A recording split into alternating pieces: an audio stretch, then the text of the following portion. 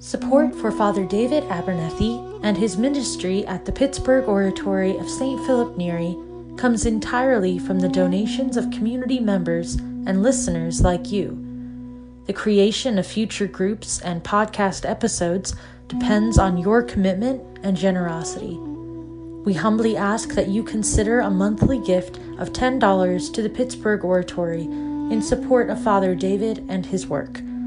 To make this or any gift, please visit www.thepittsburghoratory.org, click the donate button, and write Father David in the notes section. You can also make a recurring or one-time donation directly through Podbean. Your commitment and ministry-sustaining support are greatly appreciated.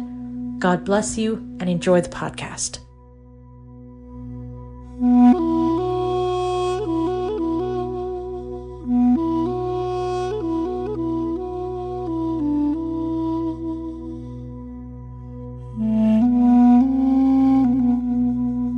Welcome back, everybody, to our monthly Schola Christi group, the School of Christ. And we are continuing on in our reflections of John Henry Newman from a little book called Everyday Meditations. And they're actually taken from his meditations and devotions. And one of the reasons I chose this book for this group, following our discussion of Monica Guardini's, is that it gives us, I think, a better conception of the person of John Henry Newman, the saint. Most often people associate Newman with his intellectual writings, his theological writings, which are brilliant. In fact, one might say safely that Newman's the most brilliant mind of the 19th century in regards to theological writings. But I think to really get a sense of the man, looking at his either his letters, his correspondence to others, or his spiritual writings, I think really reveals something to us about Newman's heart. And certainly these meditations and devotions do. And tonight, the meditation is entitled, Behold the Man. And in many ways, I think it's perfect for us as we prepare to enter into Holy Week, that this would be our meditation. If you remember, these words were spoken by Pontius Pilate. When Jesus was put on trial, he was viciously scourged. He was crowned with thorns, and then he was cloaked in a purple robe to mock him. And he's brought out before the crowds. And Pontius Pilate says to them, "Behold the man," or in Latin, "Ecce homo." And yet, even seeing Christ in his state and how severely he had already been scourged, close to death already, the crowds cry out, "Crucify him, crucify him." So there was a kind of bloodlust already in action there, that they were wanting his death above all. And so this is, I think, the perfect way for us to begin Holy Week. Tomorrow is Palm Sunday, or often called Palm Passion Sunday. And so we reflect upon Christ's entrance into Jerusalem, but also then at the reading of the gospel, we read the entire Passion. And I think this year it's from the Gospel of Luke. It's there that, again, we'll hear Pontius Pilate say these words, "Behold the man." And so in some ways, again, Newman's reflection will be a great preparation for us tomorrow. So I really don't have to give a homily tomorrow. I think we'll just count this as that. So the red print, italicized print, is just my preparation for Newman's reflection. But before we go into this, I want to talk a little bit. I was working through about how I might frame Newman's discussion a little bit. And his focus immediately jumps to beholding the man, but in particular, gazing upon the face of Christ. And we see this put forward by the church really from the beginning, calling us to gaze upon the face of Christ, this holy visage of Christ. And it's because it's in and through the face that we really establish a relationship with another. That God has revealed himself in an incomparable way in and through the gift of his Son. He takes upon himself our flesh. And it's gazing upon the face of Christ that we come to gaze upon the face of God. If you remember, there's a kind of thread that runs through the Holy Scriptures. In the Old Testament, we hear again and again that man cannot look upon the face of God, otherwise he will die.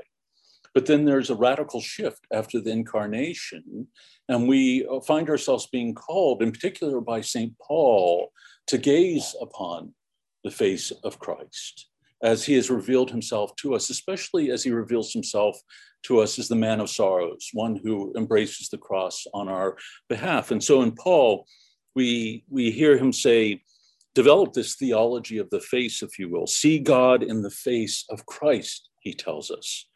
Or he tells us, gaze steadily on Christ with unveiled faces. And so Paul is telling us something about what God has done, how he's revealed himself to us, that we need no longer fear gazing upon God. In fact, God has done just the opposite for us. He's made it possible for us to gaze upon him.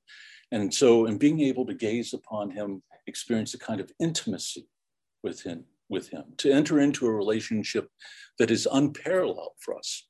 And if we think about it as human beings, the relationship that we first enter into is with our mothers. And it is in particular that gaze that exists between mother and child, that identification begins to develop, a sense of communion, intimacy with the other, as well as oneness. And it's so important in the development of the child and their understanding of themselves and the world around them, but also their perception of themselves as loved, being loved in and through the gaze of the mother. Not that the father doesn't play an important role here too, but the mother in a unique way becomes for the child this way to establish a relationship with the world outside of itself, but also to establish this relationship of love.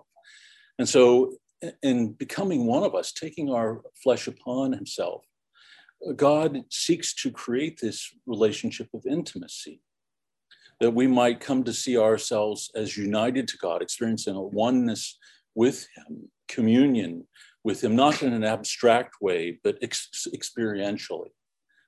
And so Newman, as well as the spiritual tradition and the spiritual writers as a whole, are seeing things in this way, connecting the incarnation and gazing upon the face of Christ, and in particular, Pontius Pilate's almost prophetic call, behold the man, becomes for the church throughout the centuries, a call that we are to heed, that it's by gazing upon Christ and gazing upon him unceasingly that we come to understand something of divine love.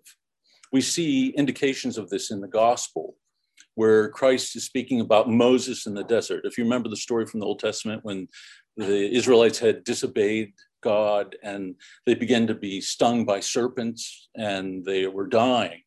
And so Moses intercedes on their behalf, and God tells Moses to pin one of the serpents up on a rod and a staff and have the people to gaze at the serpent. And in gazing upon the serpent, then they would be healed. So as they gaze upon the image of their own sin, as it were, their sin comes back to bite them and they die because of their sin. By gazing upon it, in some ways they are compelled to look upon it and acknowledge the poverty of their sin. It brings upon them a kind of repentance, a turning to the acknowledgement of their sin in order that they might also then begin to receive the mercy of God, his healing.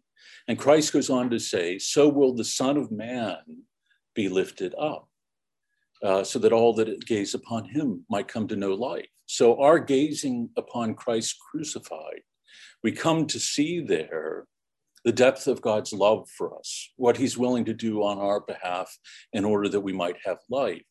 We see on the cross the weight of our sin and how horrible it is. But at the same time, we are moved through compunction to turn to God, and gazing upon the crucifix, we see there not only our sin, but the depth of God's love for us, his willingness to take that sin and its greatest consequence upon himself, that is only prefigured in the Old Testament image of Moses and the serpent in the desert.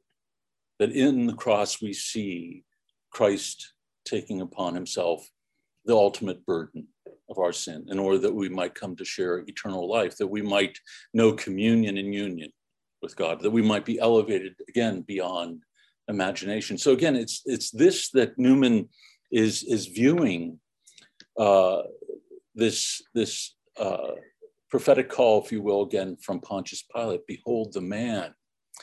And I was doing a little research in preparation for the group about this devotion to the Holy Face, since it goes all the way back to the beginnings of the life of the church. And very early on, this devotion, as I mentioned already in Paul, we hear this call. But many of you have heard of Veronica's veil.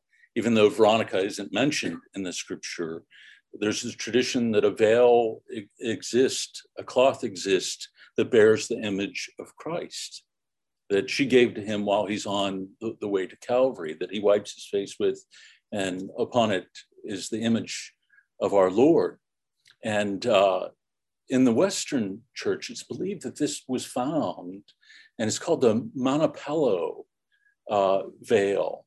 And it's from the town in Italy where it was found, that it had been stolen from Rome and eventually shows back up. And there's a scholar who says that this same veil that was used to wipe the face of Christ was then placed upon Christ in the tomb. And so it's the image upon it is both of Christ crucified, but risen as well. And that the image itself has these qualities about it. It's on a cloth that really cannot bear pigment. And so it's not painted on there. It's just very much like the Shroud of Turin in that regard. And so there's been this incredible devotion to this image of Christ in this little church in this town. In fact, many oratorians went there on pilgrimage. There's one oratorian, I can't remember which it was. There's sort of a funny story about it. I think it was Juvenal Encina who had gone to venerate this image of Christ. And he had, while he was there, it was funny, I was at a Benedictine monastery and they were reading this book upon this image of Christ. And it comes to this story about this oratorian making this pilgrimage. And what happens to him is that he's struck by lightning. And they intercede on his behalf to Christ to heal him. And he remains alive. His underclothes are all singed because he was struck by lightning, but he's preserved from death by seeking Christ's mercy in and through this image, this Montepello image.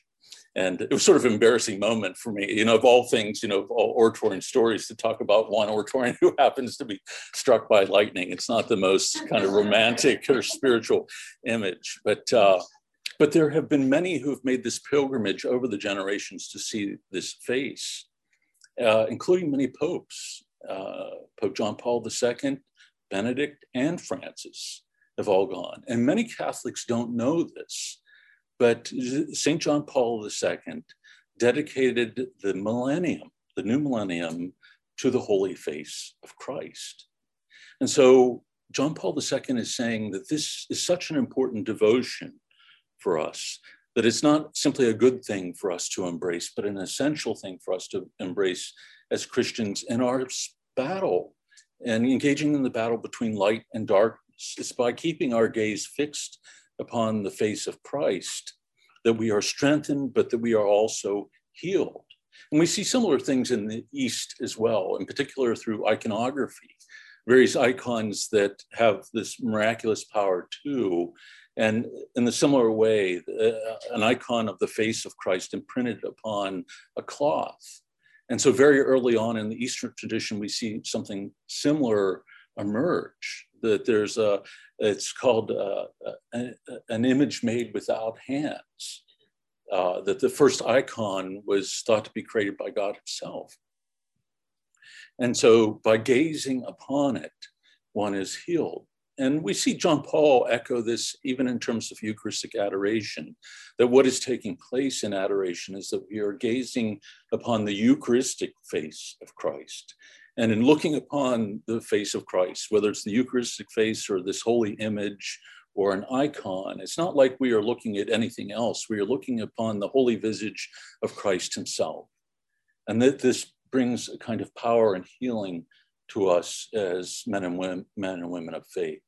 And so I just want you to have this in your mind as some of the background. In fact, the name Veronica actually means true, if the etymology of the word means true image. So even though she's not mentioned in the scripture, it's something that maybe the name Veronica simply means that what this woman who comes up to Christ along the way of the Calvary receives is this true image of him on this cloth that was used to comfort him. But I want to give you a couple quotes here from those who visited Montepello. Cardinal Robert Sarah, who many know of our own day, who wrote the book, The Power of Silence, said, "Here in Montepello, we meet the face of God face to face.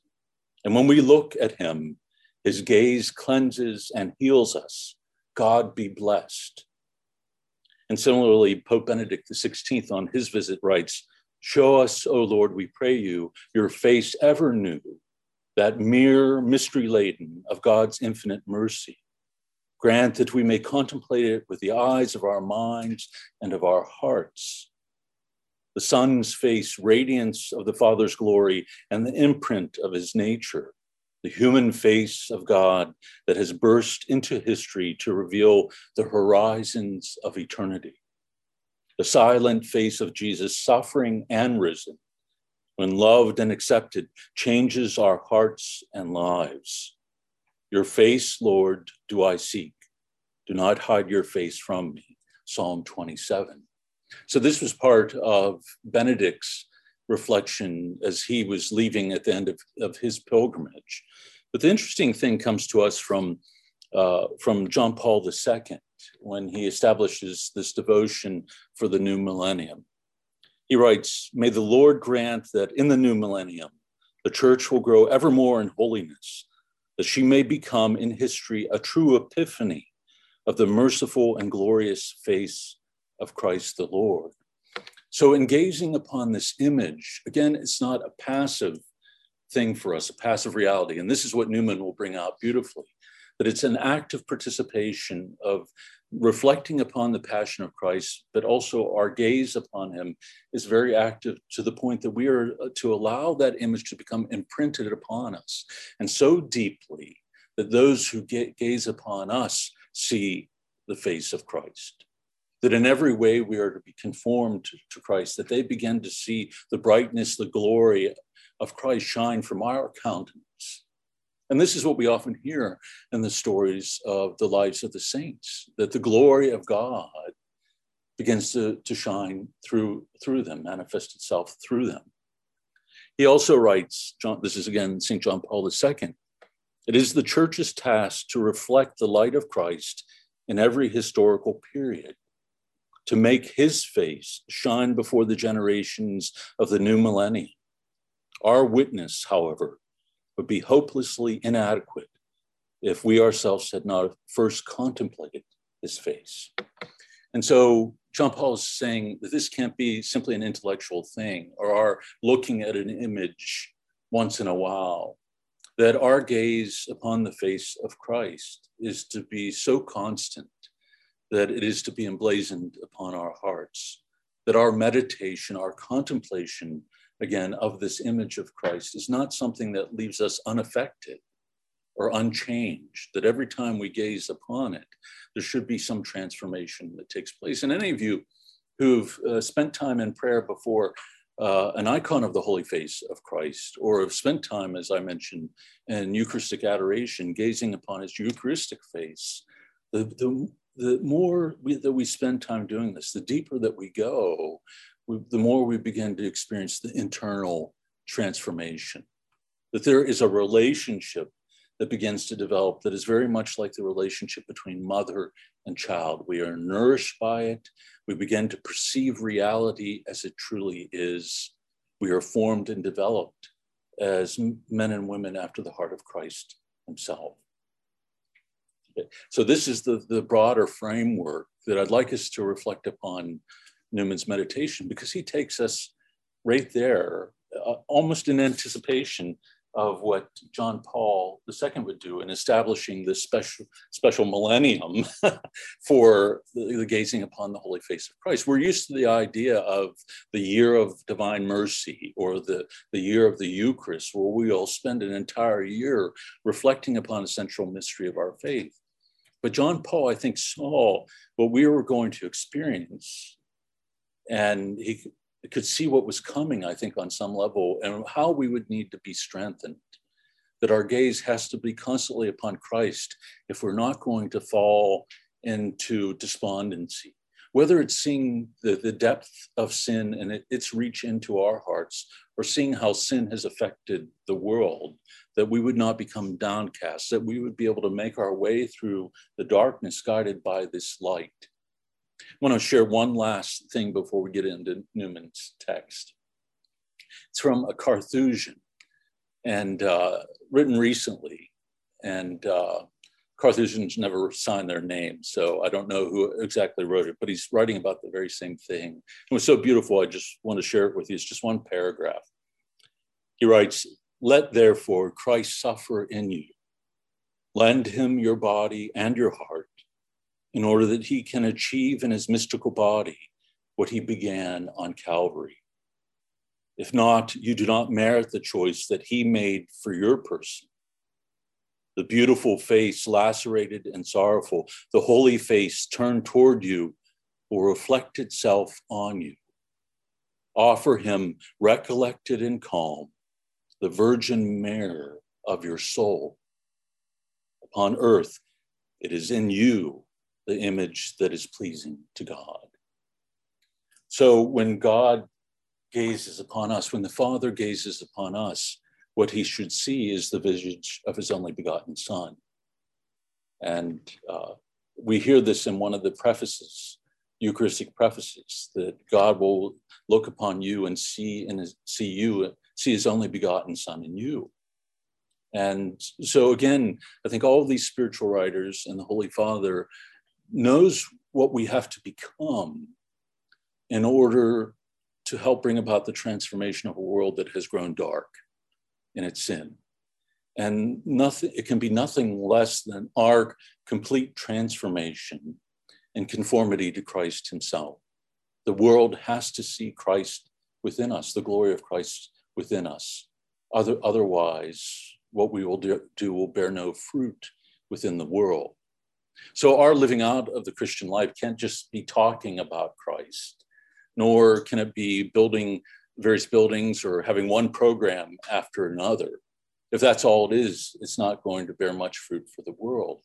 It has to be something that's written in flesh and blood. People have to encounter Christ within us. I can't tell you the number of people that I've talked to over the course of the years that have said that Christ seems very abstract to them, or that it's hard to imagine that he's anyone other than someone who's waiting to smack us down in our poverty, to judge us and to judge us harshly, that the experience has never been one that is concrete for them. So it becomes very hard to believe and hold fast to a life of the gospel that they are struggling day in and day out to live.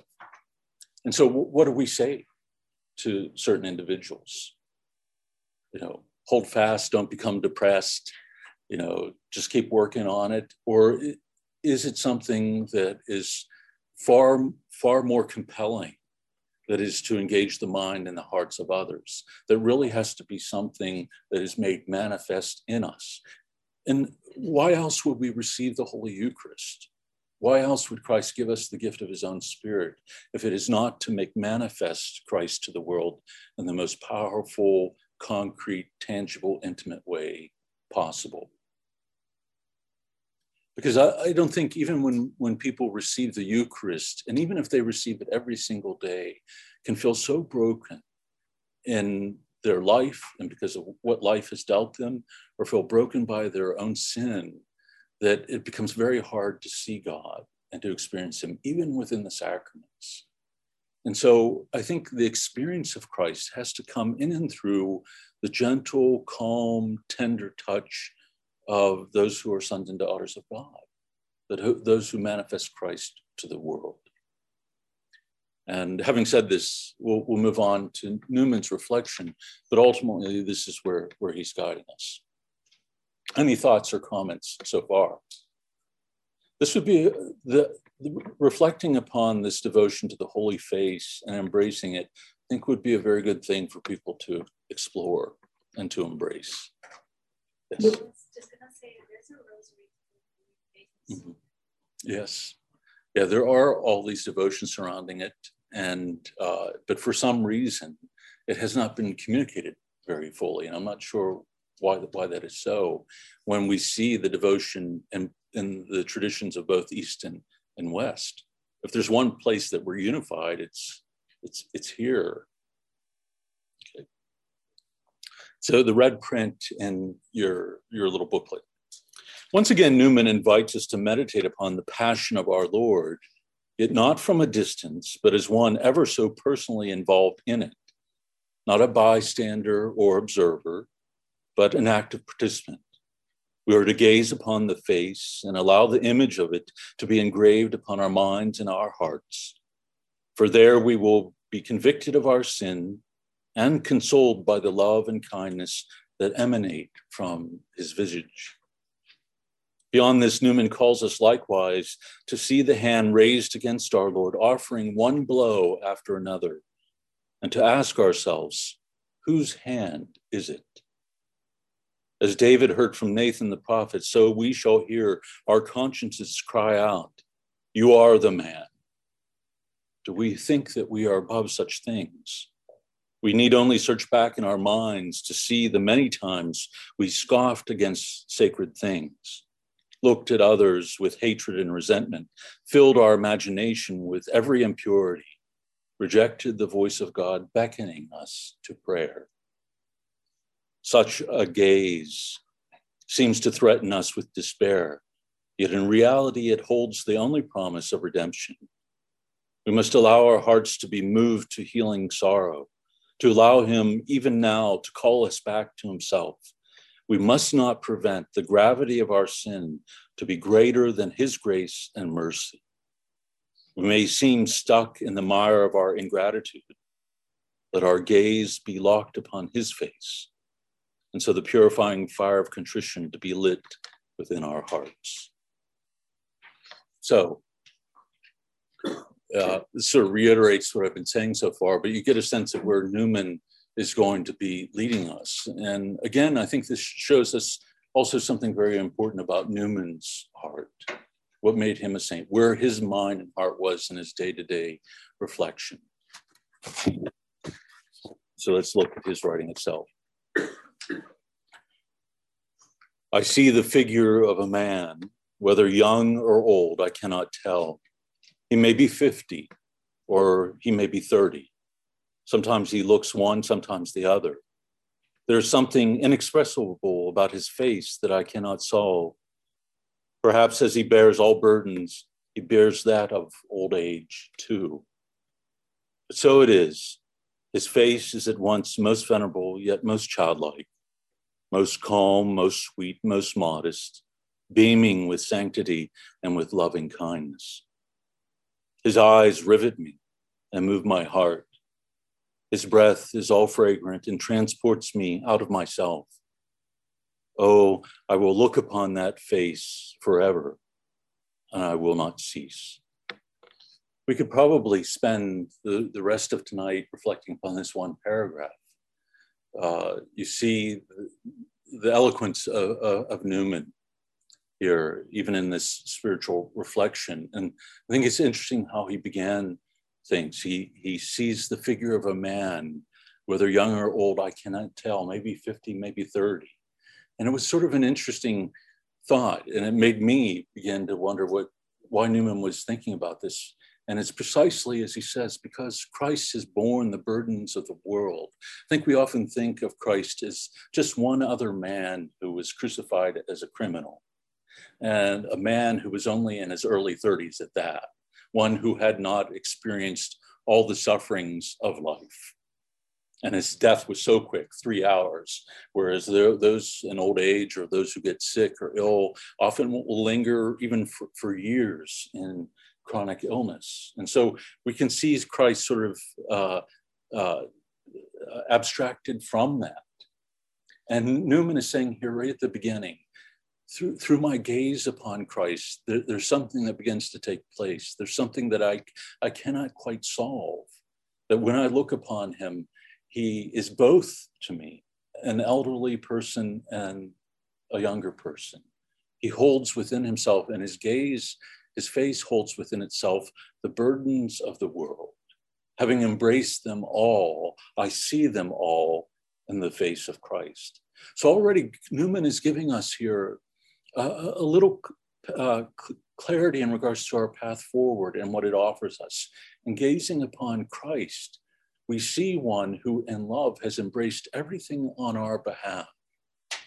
And we see a face that speaks to us more deeply than any face in this world can speak to us, including the face of our own mother, which is an extraordinary thing to think of. That this gaze through the one that we have this first encounter with when we come into this world, and this deepest of communion, experiences of communion with our mother, that this experience of gazing upon the face of Christ draws us into a communion and intimacy, again, that nothing in this world could capture for us. It is a gaze that holds within it the experience, the sufferings of every human person of all time, every moment. There's not one thing that we experience in this world, and one bit of suffering that we undergo in isolation, or that Christ is not born.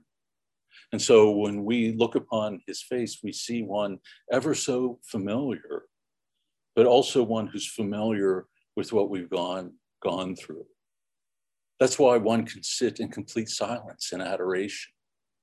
Because when we gaze upon the face of Christ, we don't have to tell him what we're going through. We don't have to explain it to God, to the one who's already borne it with us. He knows it, and when we gaze upon his face for a long enough period, we begin to experience that for ourselves. The depth of that love, the depth of his understanding.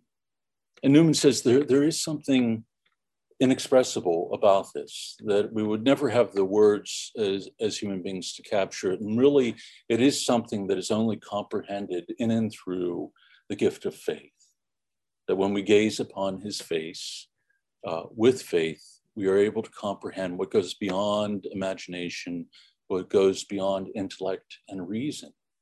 God reveals himself and his divine love to us in and through this. This is why in the East in particular, they don't see icons as art. In fact, most people, when they first see an icon, are sort of turned off by it and maybe even a little frightened by it. The gaze in the eyes, the flatness of the image. Often it's not an appealing thing at first for people, but it's not, I think what we are to understand is that it's not a piece of artwork. It's a window to the divine. It allows us to gaze upon God himself. And so gazing upon the icon of the face of Christ for those in the East would be very much, I think, in the way that we understand Eucharistic adoration. In fact, I had a Byzantine fellow ask me that once, because he couldn't get the whole thing about Eucharistic adoration. He was hearing us talk about it here constantly at the oratory. He says, I just don't get it. We don't do this in the East with our mysteries are something that are kept cloaked in that mystery. We don't pull it out and sit there before it and gaze upon it. And the only way that I could think to talk to him about it was in and through this idea of seeing it as something comparable to iconography for them. And the moment that I said that to him, he got it. He understood what Eucharistic adoration was all about. It was like sitting in an icon corner, gazing at the face of Christ and being drawn into the mystery and drawn into that relationship. And through doing so, and through prayer.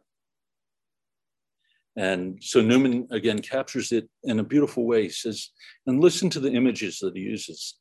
Most childlike, calm, sweet, modest, beaming with sanctity and with loving kindness. The eyes rivet me and move my heart. His breath is all fragrant and transports me out of myself.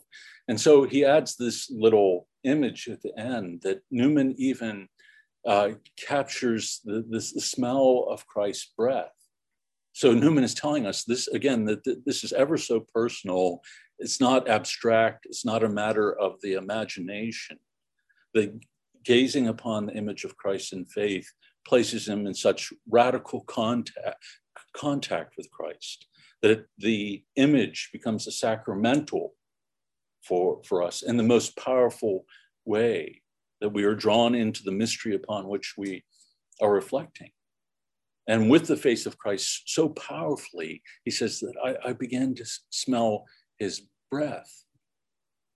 And it's as though Christ himself is with me. And in reality, that is true.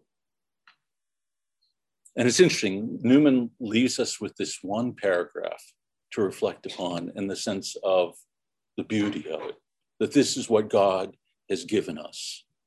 He's come to us, taken our flesh upon himself, but this is not a reality that ceased at the ascension, that this is a reality that continues to make itself manifest in the life of the church and in through the sacramental life, and in and through the sacramentals of the church, the most powerful being the very face of Christ himself.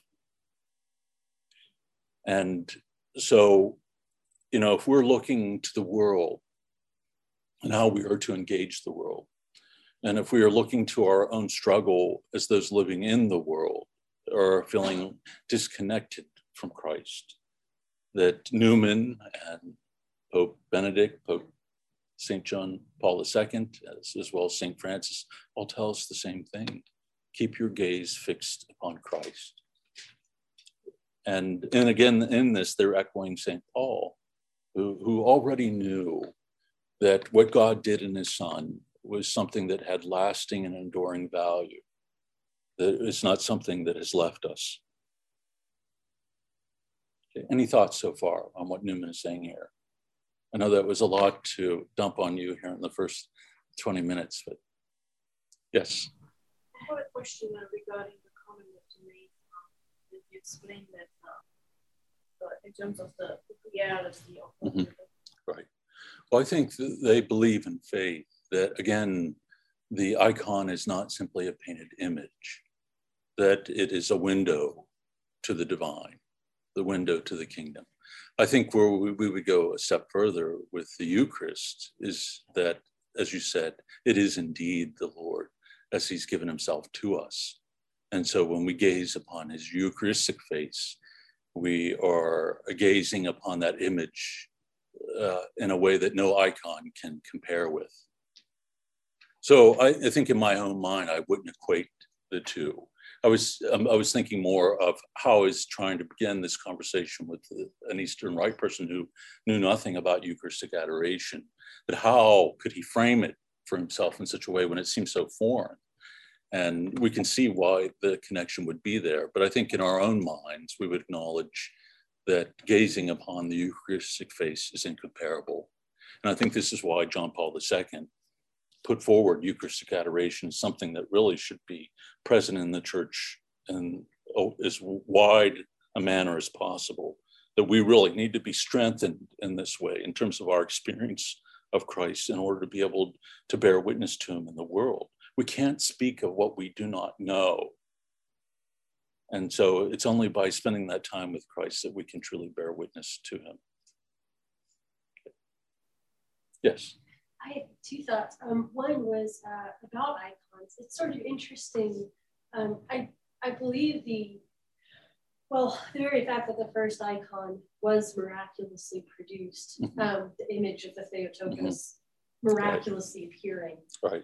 So I feel like from its very origin, it's been given to the church as a peculiar form of artistically derived veneration. Right. And in its history, icons apart from any other religious art, have been peculiarly blessed as miraculous sources. Like there are icons all over the world that that weep. There's an icon right now that began weeping at the outbreak of the war. There are icons that ooze miraculous oil that smells like roses. Our Lady of Czestochowa, she wasn't painted with that wound on her face that was inflicted by a sword and then absorbed into the image itself. So I do think that the Holy Spirit has responded to the veneration of icons as windows to the divine by instilling them with the quality of that. The other thought I had, totally separate, was this little detail of the breath of Christ is just something really lovely to be included, because it's, I mean, like, breath is funny, right? I mean, we don't talk about breath in a positive way very often. Typically, when we talk about someone's breath, it's like terrible breath. And yet, breath, like, it's so often in the New Testament. It's how Christ heals. He breathes on the sick people. He bestows the Holy Spirit on the disciples by breathing upon them. And it's part of the rite of baptism, is being breathed upon by the priest. And so it's just like a lovely little detail to be in there that you don't normally get on reflections. Yeah, that's a very interesting reflection, because Newman is saying here too that there's something that transports him about that, because this added sense, and I think tying it to Christ breathing upon the apostles, the gift of the Holy Spirit, sort of gives us a sense of how Newman might have been thinking about it. He's transported out of himself. He's elevated by this experience of Christ in and through the image. Well, we move on with where he takes us here in the coming paragraphs. And I see suddenly someone come to him and raise his hand and sharply strike him on that heavenly face. It is a hard hand, the hand of a rude man, perhaps has iron upon it. It could not be so sudden as to take by surprise him who knows all things past and future. And he shows no sign of resentment, remaining calm and grave as before. But the expression of his face is marred. A great welt arises. And in a short time, that all gracious face is hidden from me by the effects of this indignity, as if a cloud came over it. So you begin to see how deeply Newman goes into his reflection here upon the face of Christ. He enters immediately into the passion of our Lord, where this image is marred. Christ, the most beautiful of human beings, the God-man, is by man then brutalized.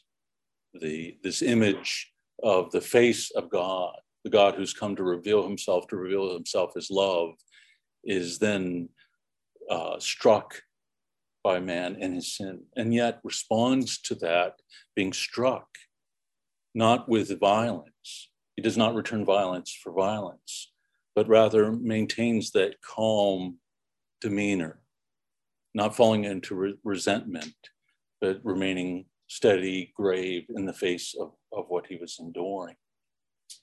And, this is often very difficult for us to imagine, as is his teaching, that the cross really becomes an icon of revealing fully that he manifests in reality for us the Beatitudes, but all of his teachings about loving one's enemy,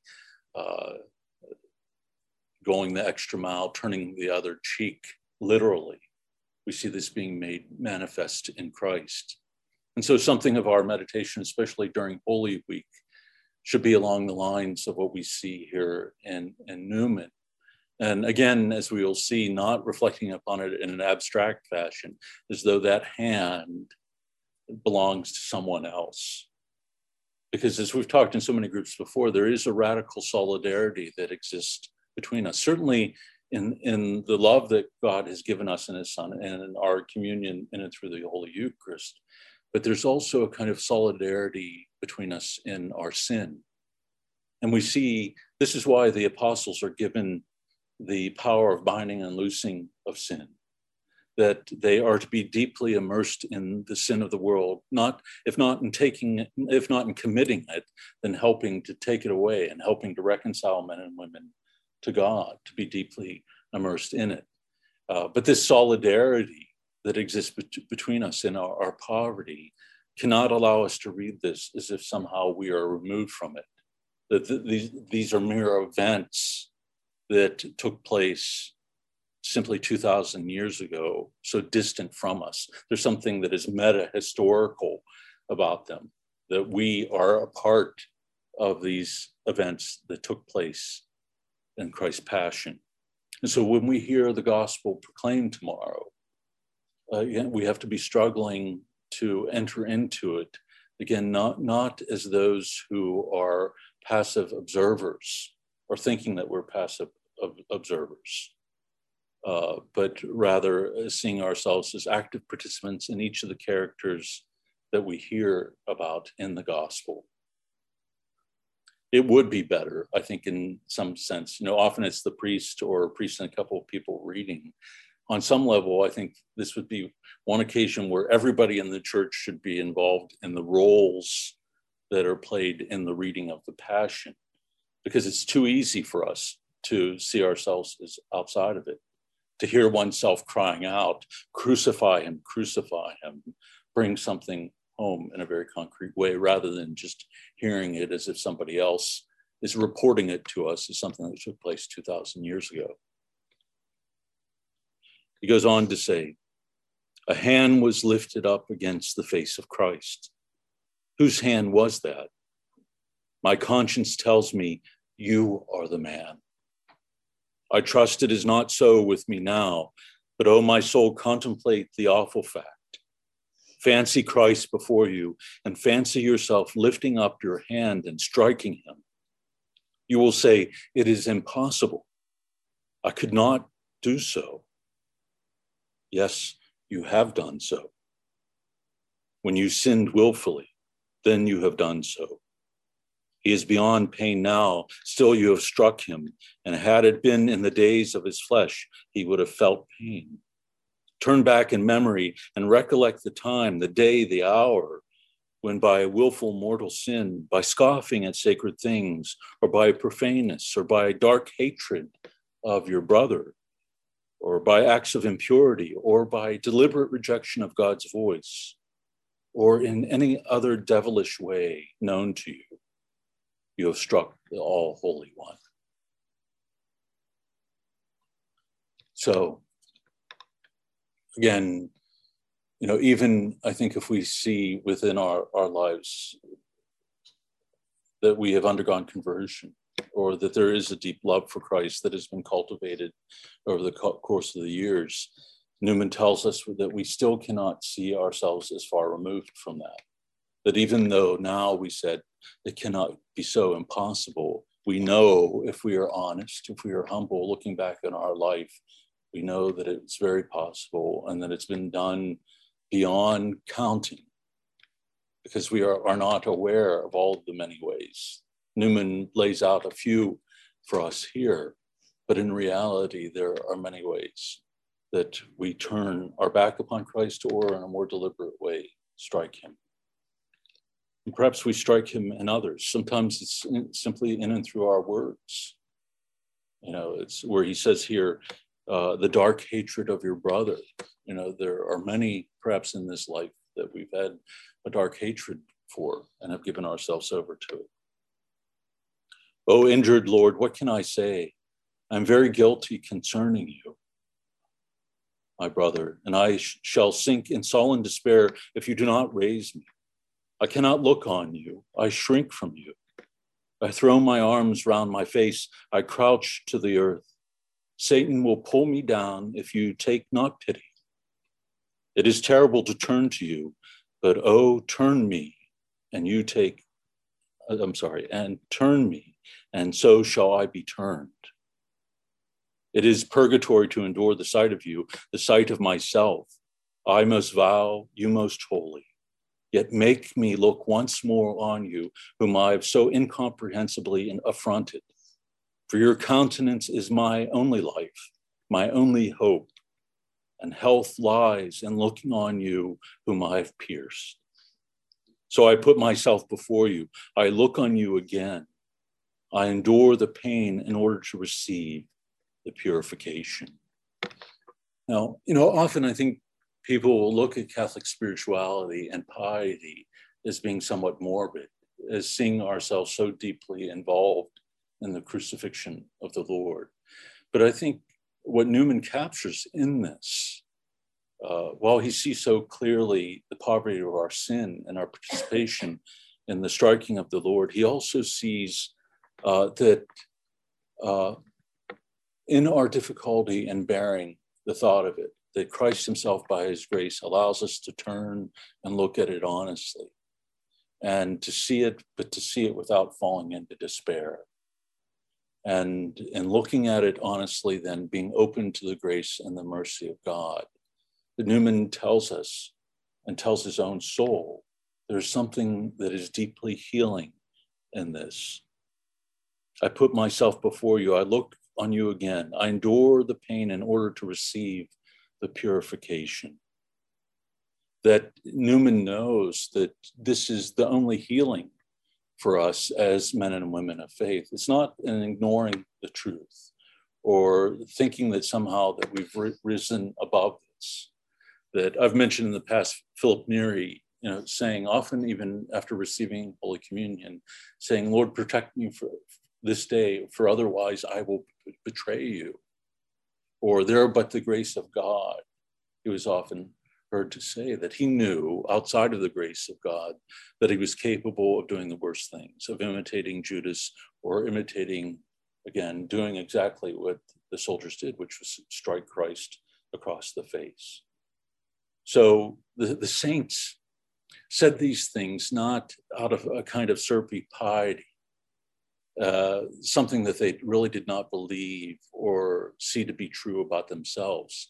In humility, they could see the full truth about themselves as human beings. And it's seeing that full truth then, that they also are able to see the full truth and the depth and the reach of God's mercy and of his healing grace.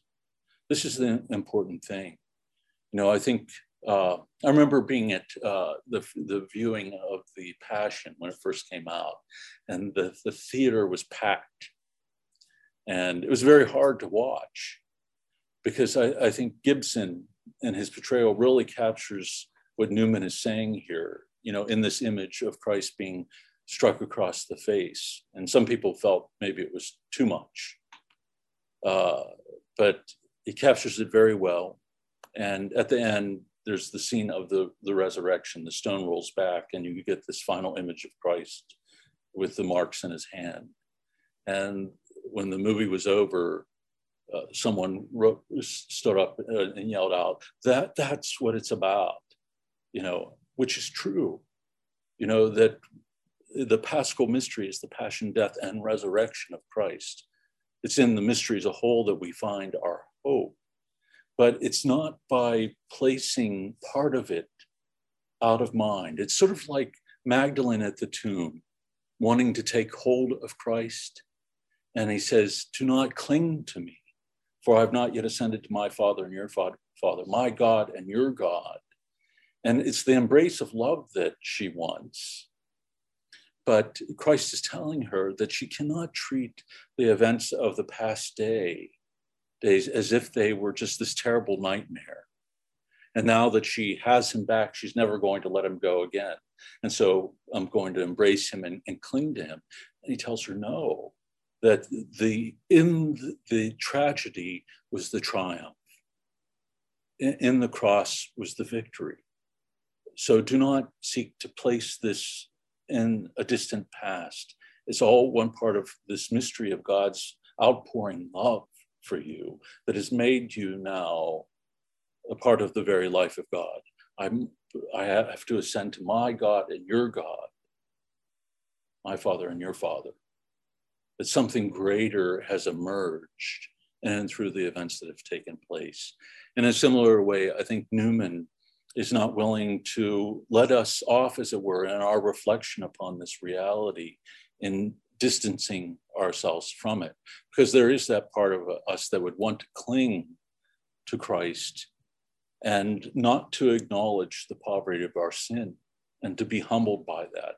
But Newman tells us very clearly it's by allowing Christ himself, by his grace, to pick us up and physically turn us, if necessary, because there's part of us that so abhors the idea of looking at it honestly. Please pick me up and turn me and allow me to see it, because in seeing it, I'm also healed. This is why we enter into the liturgies in the way that we do this week. You know, we go through it in such a concrete way. The waving of the palm branches, and we move from triumph to tragedy in like 15 minutes of time in the Palm Sunday liturgy, in order to connect the two very closely in our minds. We go through it all, you know, with the foot washing too, you know, that on their way to the cross, that little bubble, like in a cartoon where Christ is telling them, I must go to Jerusalem where I will be handed over and be put to death, is still in the air. And he's been saying it to them over and over again. And if you look at the gospel, right before the event of the foot washing was the group of them fighting over who of them would be the greatest, who would sit at his right and his left. And so they walk into the room where the Last Supper takes place, and a slave would typically wash the dust of the road off of your feet when you would come into a guest house. But they would obviously didn't have slaves, and they would do it for each other. But not on that night. They all march in to the place where they're going to celebrate the Last Supper, you know, with their arms crossed, hot-faced, angry, because two sought places of primacy. In fact, in one gospel we hear it was their mother who asked on their behalf. But then they all march in, we are told, indignant that the others sought these privileged positions in the kingdom.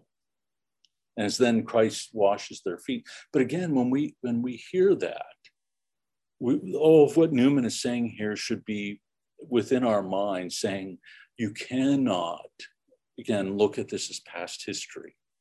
In fact, this is why, again, we do it so concretely. We have people come up and have their feet washed in the liturgy.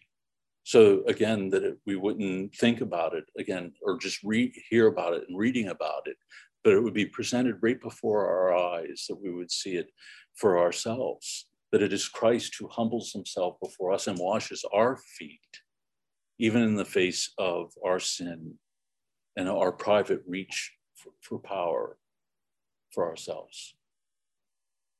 That we would see ourselves as one of the apostles capable of doing that. And we do it all the time. We seek positions of emotional power in relationships all the time. And we don't think about it or make the connection to what is taking place in the gospel and see how that it is contrary to love. But we can be very calculating in our love, just as the apostles were. You know, think of Peter. He was probably hot under the collar because he was one of the first called, you know, and he was the one to proclaim Christ and his true identity. You know, he's first among the apostles. And here James and John are asking to sit at Christ's right hand and left. Peter must have been stinking mad about that. And I think this often happens too, you know, in our day-to-day interactions where we will feel slighted or we will feel mistreated, or maybe in reality be mistreated by another. And our response, our reaction is often to become hot, to become angry. And I think part of it is that we have not internalized something of the gospel as of yet. Any thoughts from anybody on Zoom or here in the room? Anthony, and then. A little bit louder just so people on Zoom can hear. I have a thought just in general about the full text, because I cannot see where it's going, and you know, just it's a general comment. I'm not sure how to phrase it, but I feel that some of these invitations, even though they're created beautiful, they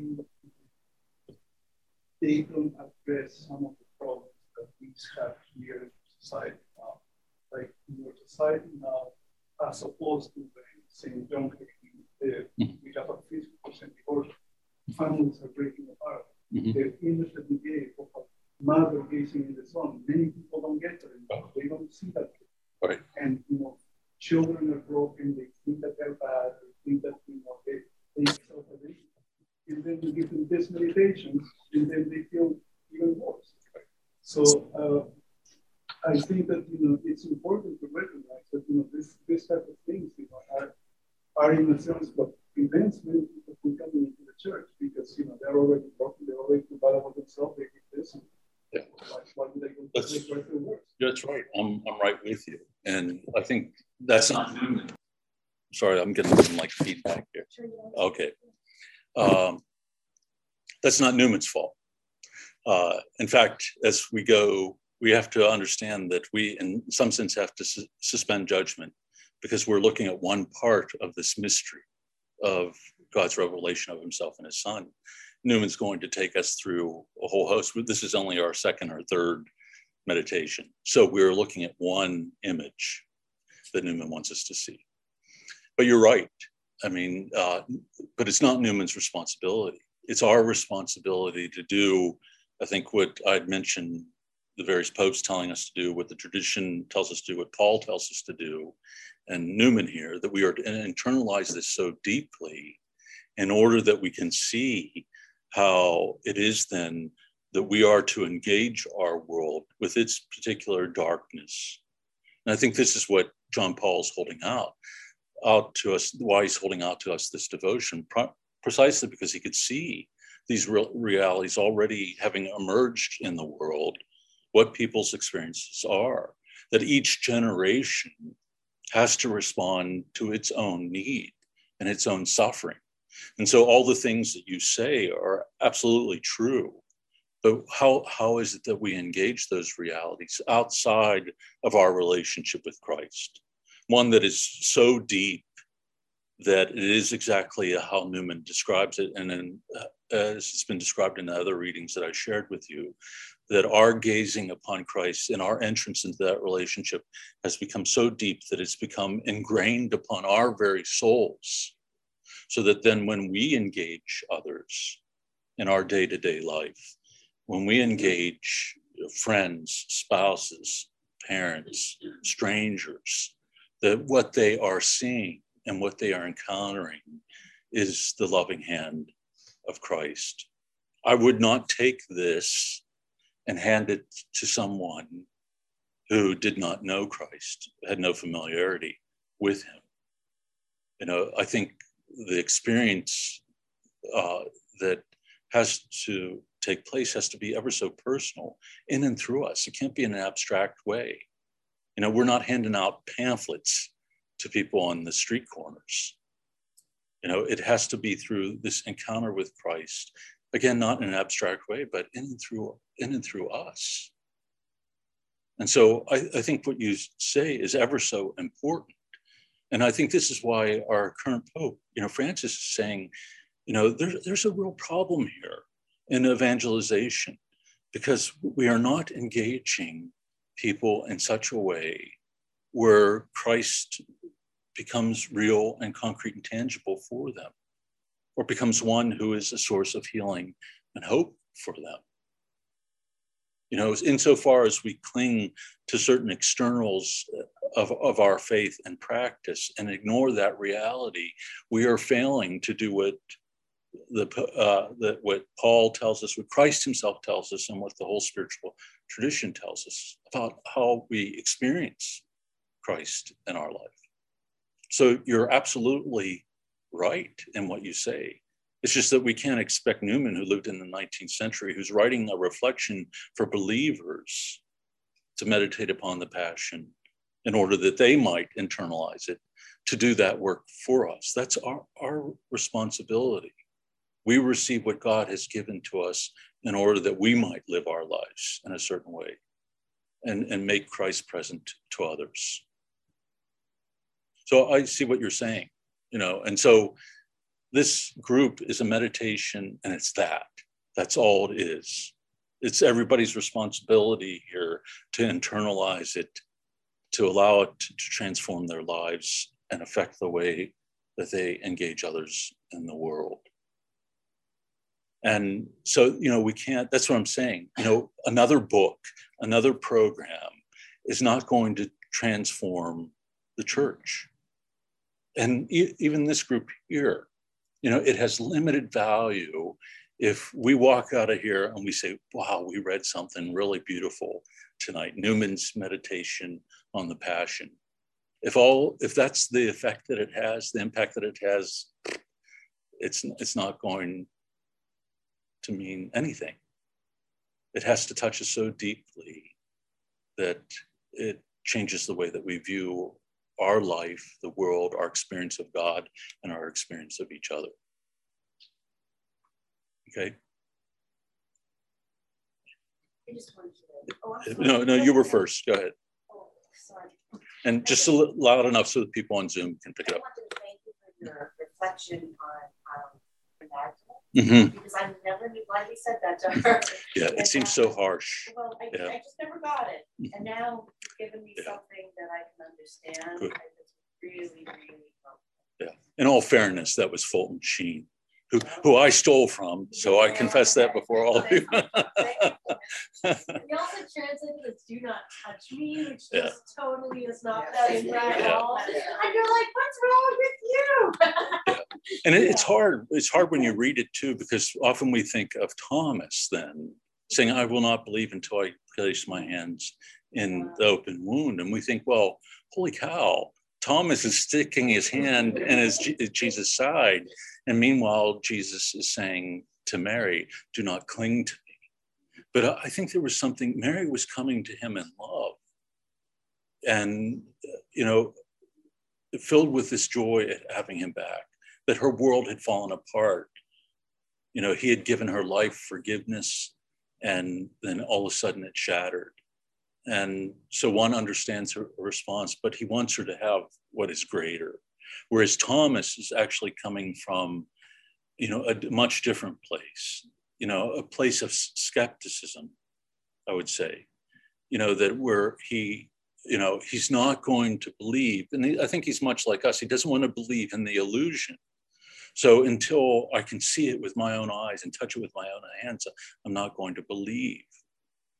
And Christ responds to it. He gets it. And I think it's why he's given us the things that he has, the sacraments, in order that our experience of that healing touch and the reception of that love would not be abstract but concrete. But he still tells Thomas, blessed are those who have not seen and yet believe, who see with the eyes of faith and are so drawn into something far greater. Just getting back to, I think that all the consequences of social injustice. A little louder, okay? All the consequences of social. The consequences of social injustice are also because we are not looking at Christ with the eyes that Newman is describing here. Because maybe if we were, then we wouldn't allow evil to enter into our lives, and all the social injustices would not happen. But at the same time, to fix the problem, you cannot simply go there and fix the social problem if you are not fixing the way that people are looking at God and on our own society. Right. Yeah, I think that's the question was about social injustices and dealing with them. And I think that's our tendency is to be fixers, to see problems within the world and that we'll do something in order to correct it. And it's not as though we shouldn't be doing certain things, but oftentimes in doing that, we lose sight of the person. I think we can see certain ages of the church where there was this hands-on response to the needs of others, the response to the poor, the sick. Think of Camilla Stilelis taking care of those who are dying in the hospitals of Rome, or Mother Teresa closer to our own time, picking those who are dying up off the street in this very concrete and tangible way. But I think we've handed over so much of that to government structures, social structures to do that for us. and it depersonalizes. And we lose sight of the person in such a radical way that even what is being given diminishes the person rather than raises them up. And that's why it has no effect. When it's a person engaging another person, not in a condescending way or not in a radically disconnected way through a government service, but in this most radical, loving way, is then the person is elevated as well. Both individuals are elevated. You know, the one who's helping the one in need, and the one who receives the help. And so you're right, you know, Newman pulls this right out of that, you know, of moving away from, you know, treating not only God in this abstract way, but other human beings. I think to be honest with you, a lot of people are really pretty comfortable with the lockdown with COVID because we could stay in our own houses. And speaking as an introvert, I was pretty darn comfortable with, you know, certain parts of that. And many even were more comfortable with the mask on because it takes a certain pressure off of having to engage. You know, when nobody can see your face, you can just sort of walk around and you don't have to deal with day-to-day reality or the other person. And I think it's been sort of jarring for a lot of people. There's been resistance about going back to the workplace. And it's sort of an uncomfortable thing when you all of a sudden have to start engaging other human beings again. It's much easier to sit behind a computer because you can create this sort of image and it places this distance. You could be in your pajamas, you know, during a meeting and, you know, nobody would know. So you're only partially there, where everything about the gospel says you have to be there completely. Your whole being, your heart, soul, everything has to be involved in your relationship with God, but with the other person, because God himself is not absent from that person. So why don't we move on, since, oh my God, how can I look you in the face when I think of my ingratitude? So deeply seated, so habitual, so immovable, or rather so awfully increasing. You load me day by day with your favors and feed me with yourself as you did Judas. Yet not only do I not profit thereby, but I do not even make any acknowledgement at the time. Lord, how long? When shall I be free from this fatal captivity? He who made Judas his prey has got foothold of me in my old age, and I cannot get loose. It is the same day after day. When will you give me a still greater grace than you have given? The grace to profit by the graces that you give. When will you give me your effectual grace, which alone can give life and vigor to this effete, miserable, dying soul of mine?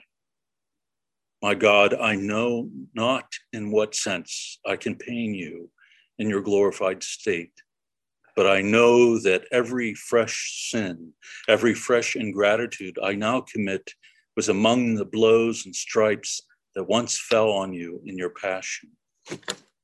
Let me have as little share in those of your past sufferings as possible. Day by day goes, and I find I have been more and more by the new sins of each day. Oh, it's opposite. I know that at best I have a real share in them all. But still, it's shocking to find myself having a greater. Let others wound you, but not have to think you would have had this or that kind of soul less.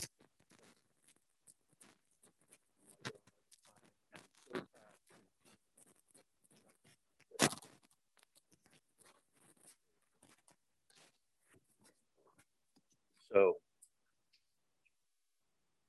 you know, Newman sees, you know, the capacity for ingratitude that we often have. And ingratitude is one of the things that we don't often speak about, or the opposite, the virtue, gratitude, that are thanksgiving for what God has given to us. And the more gratitude there is, the more that God places upon us in abundance.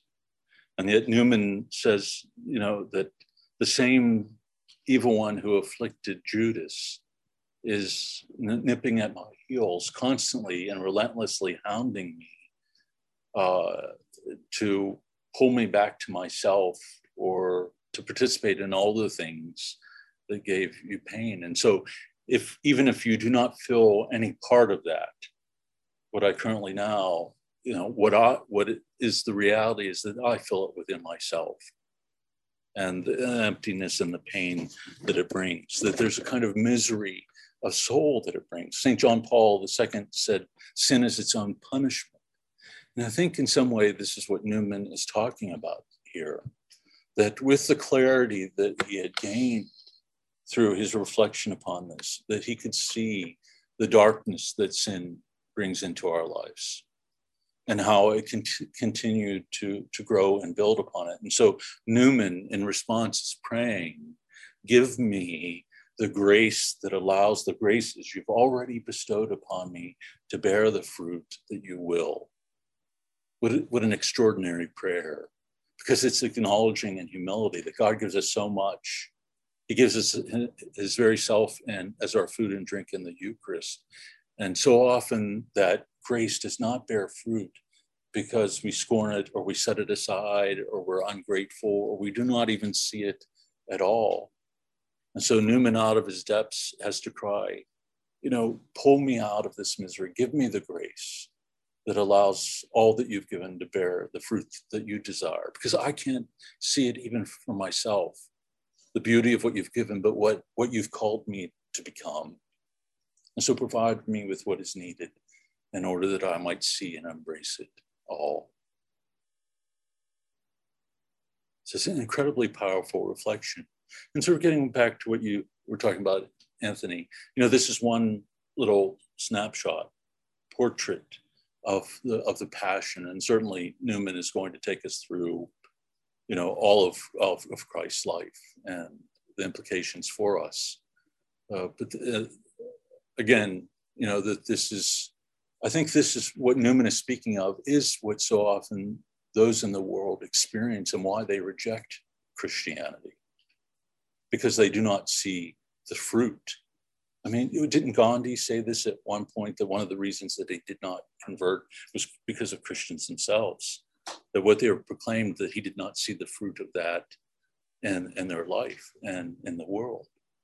And, and I think that's true. I mean, Fulton Sheen said something along similar lines, that what people are rejecting is not Christianity, but often the image of Christianity that's being put before them on a day-to-day basis that is distorted and broken. And so what needs to take place has to take place in and through us first, through our own conversion and embrace of that grace, for there to be gratitude within us before we can possibly engage another. So it sort of makes it clear how foolhardy it is, the aggressive stance that we take to so many within the world, and even to so many within the church, our own brothers and sisters in the church, and people that we know nothing about their experience in this life, in this world. And yet we are willing, to get up on our soapbox and, condescend and preach to them about how they are to be living their life, when in reality, they aren't seeing it within us. And so what happens is that we add to the noise of the world. And our noise isn't even as pleasant as the noise of the world, or engaging, or as entertaining. It simply seems like hypocrisy. At least what the world is giving them is partly what they would want, or offer some satisfaction. Whereas preaching the gospel to someone without really living it seems like the greatest of hypocrisy, but also a kind of madness. What is it that you're preaching here? Are people meant to only suffer, only to bear these crosses, and for what? Because they don't experience any real fruit of that. They don't experience that love in any real tangible way. Andrea, did you have a question? Okay. So when the saint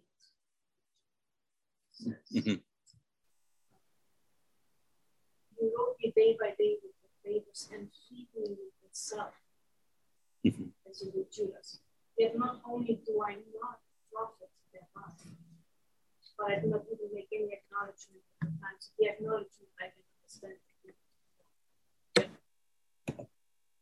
But how can Saint John Henry Newman say that he does not profit by receiving our Lord, his body, blood, soul?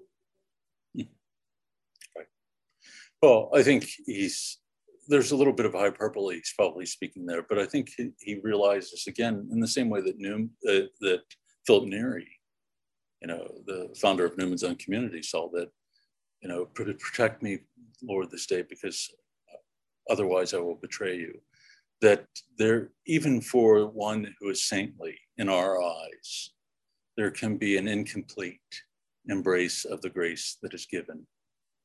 And I think the more clearly the saint sees, they probably see that they embrace very little of what is given. Remember the little story from the Desert Fathers about the young monk who was asking, how do I live my life? And he's told, keep the roll, do all these things. And he's doing all that. And the monk holds his hands up and they become lanterns of fire. His fingers become lanterns of fire. Why not become all fire?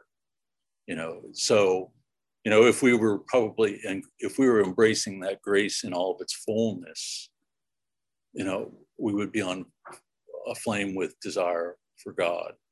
I think we would probably be unrecognizable to those around us. Our countenance would change. And I think that's true in the lives of many saints. And we probably would be unbearable to live with in one way or another, just because I think the view of the saints of the world, of themselves, how they are to be living, is so contrary to how we often live our life and the things that we immerse ourselves in, that we would probably find them to be pest, just by how they are living.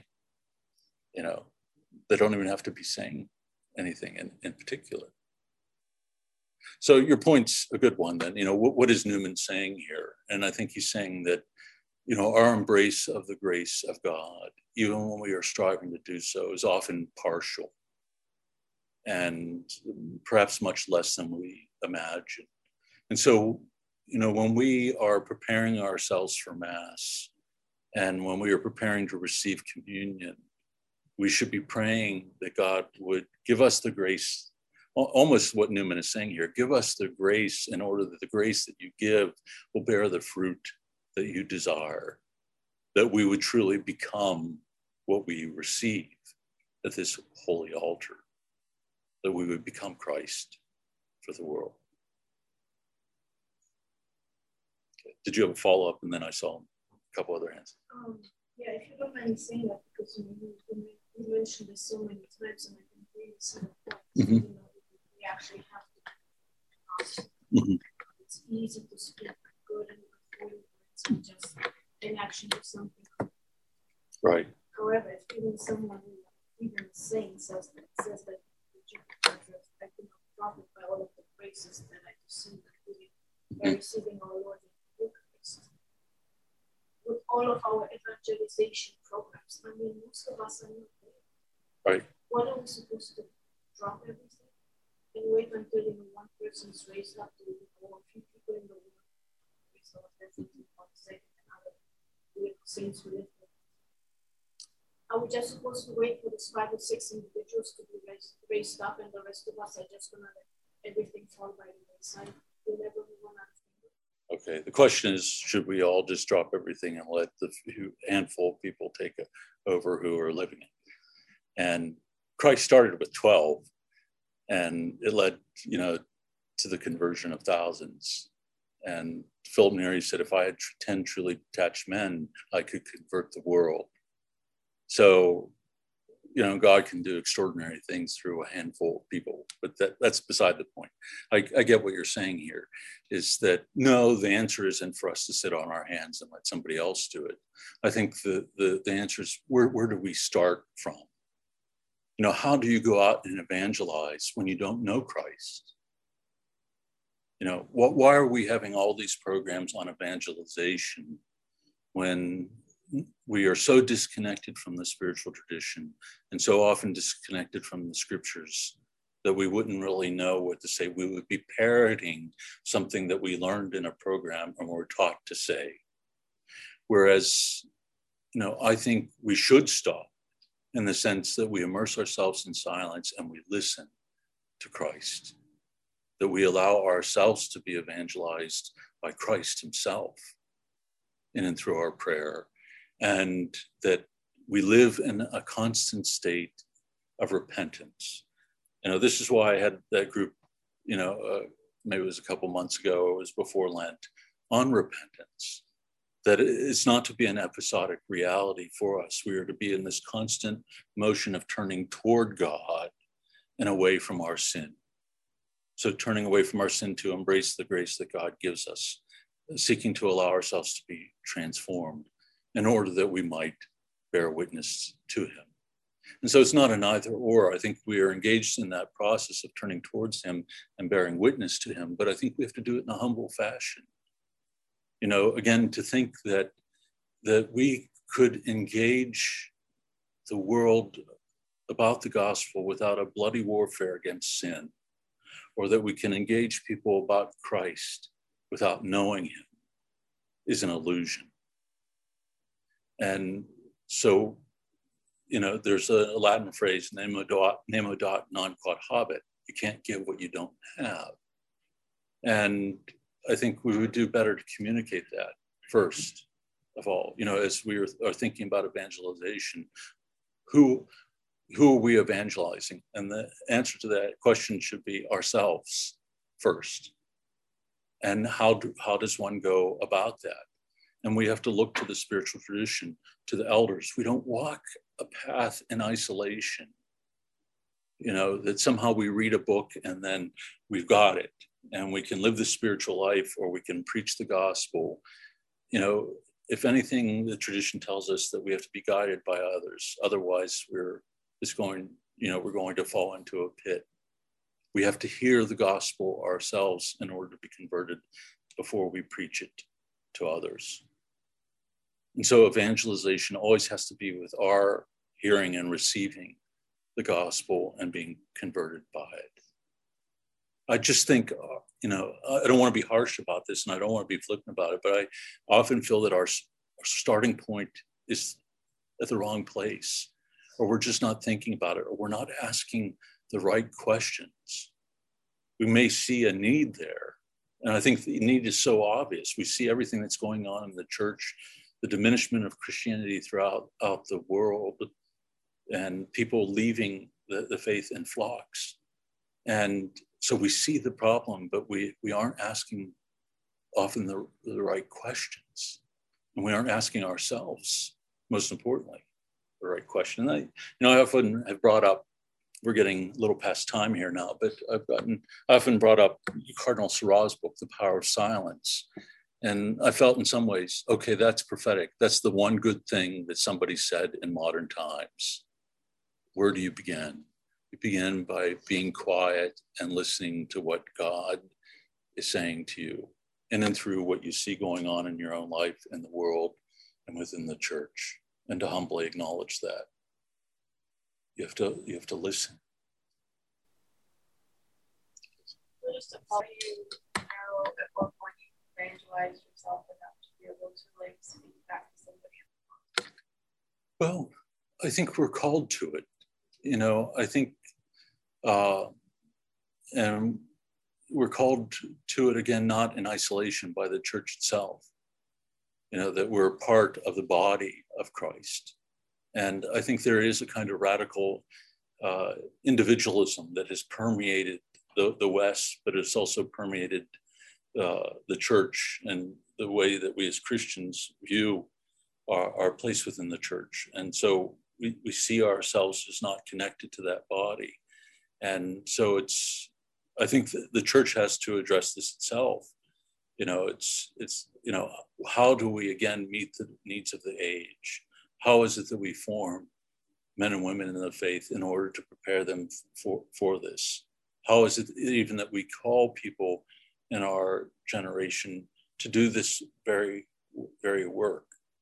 How does the church do this? And I think this is part of what, People often are upset by what they think Francis is doing and some of the chaos that it seems to be creating. But maybe that chaos is somewhat necessary. That maybe the way that some of the structures that have existed in the church have become so distorted by the desire for power or distortion by sin and corruption that has come in, that it really is compelling him to look at the church as a whole and its very structure, how it functions on a day-to-day basis. Because right now, I think what he's saying is that it's not bearing fruit. In fact, just the opposite. And our tendency is to want to go back and cling to things as they were. You see people sort of clawing to do that and getting very uncomfortable, even by thinking about it, because then all of a sudden you have to let go of security, a sense of stability, of how things have been and are structured in your life. We do this with our own personal life. I think our own evangelization is going to be far more radical than what Pope Francis is doing within life of the church. God will often tear away the things that make us feel secure and stable in order to open us up to the life that he's called us to. Just as he did with the apostles, come follow me. And they drop their boats, their nets, and they follow after him, not knowing what that was going to mean for them and their life. And so even as a whole, as the church, we can't head into the future except following the voice of the shepherd and allowing him to guide us where we need to go in order to engage the realities of the world around us. And yet that's terrifying for most people, and for most people who are religious, because we can make religion, once we get secure and comfortable with it, then we don't have to ask too much more of ourselves. We can feel very comfortable with things as they are, and we become critics of the world around us. Oh, this is so terrible. The world's going down the toilet, and that's an easy thing to do because it allows you to do nothing about it. Oh, you're not going to go there? Sharon she did that little finger raise and that think before you say anything. I think I saw. I just so appreciate his humility. And he says, I most vile, you most holy. And this is a great scene. And there are so many, most saints, they're so very well aware of their own littleness, their own weakness. I think I just took a trip to my dad's and I listened to my first seen my soul along the way. I was so moved by St. Faustina's witness, and it's very similar to what he's saying. Yeah, it's a good point. Just the smaller we are, the more we are aware of our own weakness, our own littleness.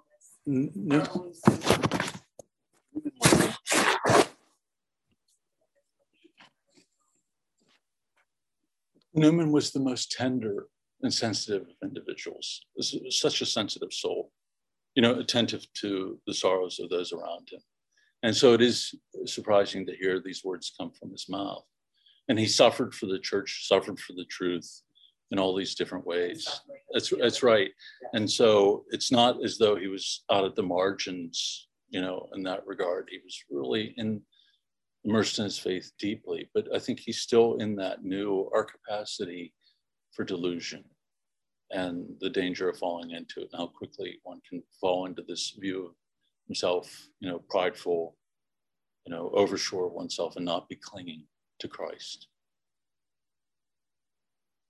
Anthony, did you have one more? Yes, I just and we'll wrap it up. You got the last words.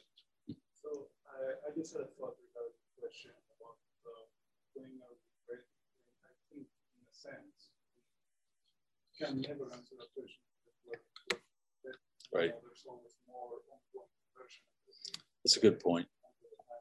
You can think that the Lord will sing that, right? That's hated by everybody. Right. One of the 12 that mentioned that we should change the world. Right.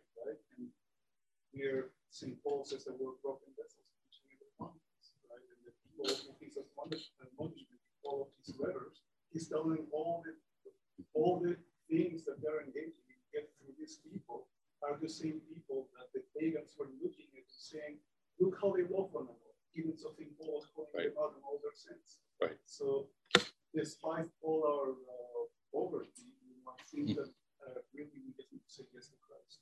If we say yes to Christ, he will deliver us. Right. I think the key word, and yeah, I don't want to fall into generalization there. I probably did, but it has to be our response to Christ. You know, that there is this personal conversion that we undergo. And you're right, you know, that if we wait till we're ready, we're never going to move. And certainly Matthew, as a tax collector, probably wasn't ready to do anything. He probably felt that he was unworthy to receive that call. But nonetheless, they all traveled with him for 3 years, and they still didn't get it and abandoned him and had to experience the cross and receive the gift of the Spirit, you know, and undergo this deeper conversion, the acknowledgement even of their betrayal. And Paul, too, he goes off, was it for like 3 years, you know, before doing anything. And so there was this kind of formation that took place through the life of prayer and through immersion in scriptures. And so you're right, you know, I think it's to receive that call, and it often comes in surprising ways and unexpected ways. And it can begin even in a very small group of people in a subtle way. And, you know, and that's, I think, what took place in Philip Neri's day. You know, he came as a young man to Rome, spent all night in prayer in the catacombs, just talked to people in Rome about the faith. And eventually that crowd grew, and they were having daily groups and on the faith, talking about it, making pilgrimages to the 7 main churches within Rome, which is going to take place here on Holy Thursday. And it was eventually called by his spiritual director, listen, you have to become a priest because you have to be able to serve the people, you know, and to give them the sacraments and to hear their confessions. So it was in and through, you know, the Spirit acting through his spiritual director that then leads him to take that leadership role in evangelization in a deeper fashion. Now, what that means in our own day and age, I think each generation has a need for a kind of holy genius that arises in the life of certain men and women, you know, in terms of what God is calling them to and how they respond to the realities of the world around them. And I can't say I don't know the mind of God on that, you know, because I think it's often hard to see it in our own day. What is God going to do with this mess? And what response is he looking for from us? Much more heroic faith, I think. Why don't we close there? We're running a little late. In the name of the Father, and of the Son, and of the Holy Spirit. Amen. Our Father, who art in heaven, hallowed be thy name. Thy kingdom come, thy will be done, on earth as it is in heaven. Give us this day our daily bread, and forgive us our trespasses, as we forgive those who trespass against us. And lead us not into temptation, but deliver us from evil. Amen. The Lord be with you. May Almighty God bless you, the Father, the Son, and the Holy Spirit. Amen. Go in peace. Thanks be to God. Have a wonderful Holy Week.